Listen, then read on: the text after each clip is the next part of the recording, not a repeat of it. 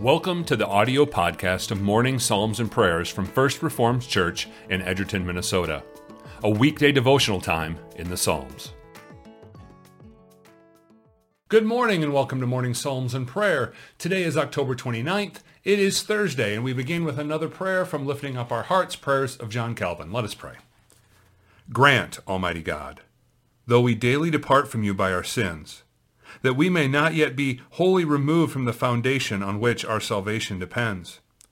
But do you so sustain us, or even raise us up when fallen, that we may ever continue in our degree and also return to you in true repentance.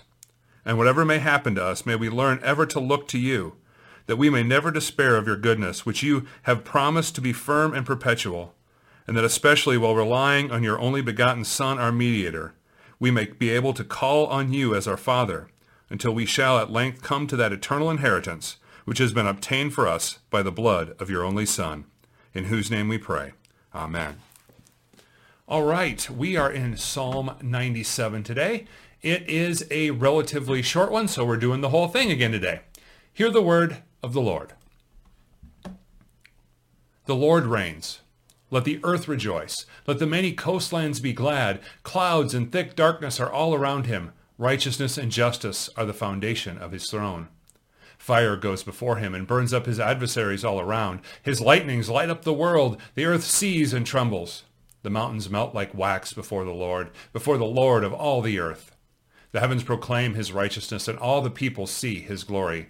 All worshippers of images are put to shame, who make their boast in worthless idols. Worship him, all you gods. Zion hears and is glad, and the daughters of Judah rejoice because of your judgments, O Lord. For you, O Lord, are most high over all the earth. You are exalted far above all gods. O you who love the Lord, hate evil. He preserves the lives of his saints. He delivers them from the hand of the wicked. Light is sown for the righteous, and joy for the upright in heart. Rejoice in the Lord, O you righteous, and give thanks to his holy name. Today it is actually pretty easy to tell why the people who put together the Psalter, why they put number 97 and number 96.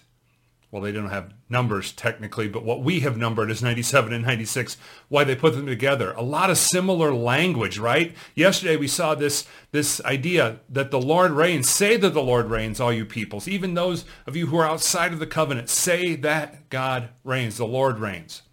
And then we also see, let the earth rejoice, let the many coastlands be glad. We saw this yesterday, right? That the idea was that even the earth praises God, that there's a restoration coming where these things that have been broken by sin will be restored.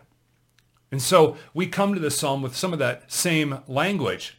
And we see the description of God that he reigns. And also verse 2, clouds and thick darkness are all around him. Righteousness and justice are the foundation of his throne.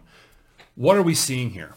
This idea of clouds and thick darkness, this is the idea of an imagery of the power of God, of his being other, of his being greater than we are. And then we see that even further as we see that righteousness and justice are the foundations of his throne. In other words, God ensures that good is done. God ensures that things are judged rightly. And we struggle with this idea because we are sinful and fallen. But God is perfectly righteous. God is perfectly just. And that is unchangeable. And so that's the foundation. That's the bedrock that is the foundation of who God is. And it's so important that we understand this. And this is the way that the psalmist has set it up here to help us to understand who God is and where we're going in this psalm. There's this idea of judgment and that it's righteous and that it's good. And we see that as we come down to the final three verses, and specifically as we look at verse 10. O you who love the Lord, hate evil. Now that's strong language for us. That word hate is difficult for us in our modern time. We don't want to use that for anything. Even though we throw it around rather flippantly, we maybe hate tomatoes. We maybe hate this or that item at Taco Bell or some other place. But when it comes to really having this emotion, this activity of hate, we really recoil at that word, right? We don't mind using it for certain things, but the idea of hating evil is a good thing, but I think we recoil at that word. But isn't that what we're supposed to do? If we love the Lord, we are going to love his holiness. We're going to love his righteousness. We're going to love his justice. And so if we're going to love that, then we are called to hate evil. Now that's, again, hard for us to do, but we should be wanting righteousness to be done. And we should most importantly, hate the evil that we do, because we understand the price that was paid to forgive us of that evil. And so we should hate our sin. We should hate the things that we do where we set ourselves up against God, where we're in rebellion against him. And we need to understand what the psalmist says here, that God preserves the lives of his saints. He delivers them from the hand of the wicked. We have been delivered from our wickedness. And so we should hate that.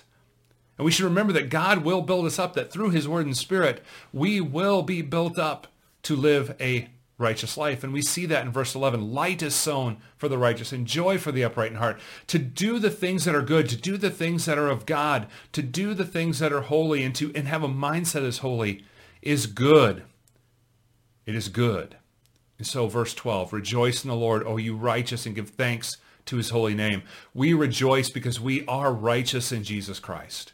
And so let's rejoice in him and give thanks to him and turn away from the evil that we often do. So may we seek out holiness, something that's difficult in our age. And I think it's difficult in every age, obviously. But in any age, it is so easy to think, I'm not as bad as someone else. But that isn't the standard. The standard is God's law. And so we should desire to do the things that are in his law and stay away from the things that he forbids. So may we have a desire. May God's Spirit work in us today. As we've heard this word, may God's Spirit work in us to remind us of the things that are in our lives, maybe the things we don't even notice that we're doing. May that Spirit be at work in us, striving to help us strive to live a holy life, not because we believe that we're going to earn merit for God from it, but because God has saved us in Jesus Christ, and we want to honor him with our lives, living in gratitude. Let us go to prayer. Father in heaven, you reign, so let the earth rejoice. Let the many coastlands be glad. Clouds and thick darkness are all around you. Righteousness and justice are the foundation of your throne. Your lightning lights up the world. The earth sees and trembles. The mountains melt like wax before you, for you are the Lord of all the earth. The heavens proclaim your righteousness, and all the peoples see your glory. Today, we lift up those in our congregation and in our community who are sick or are receiving treatments. We ask that you would give them strength and healing. We trust in your sovereign will and know that you are the God who is able to heal. And we pray that the treatments that they are receiving would be effective and that you would guide the hands of the medical professionals that care for them. We also ask for your hand of protection to be upon those who need to travel for treatments or appointments with doctors. Bless them with safe travel. And as we step into your world today, we remember your holiness and we pray that you would help us by your word and spirit to love you and hate what is evil. We know that you preserve the lives of your saints and deliver them from the hand of the wicked.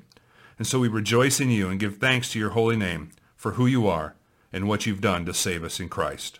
In whose name we pray. Amen. Okay, hope your Thursday is a fantastic one. Take care. Thank you for listening. Subscribe to our podcast feed so you don't miss an episode. If you would like more information on our congregation, you can find it at edgertonfrc.org.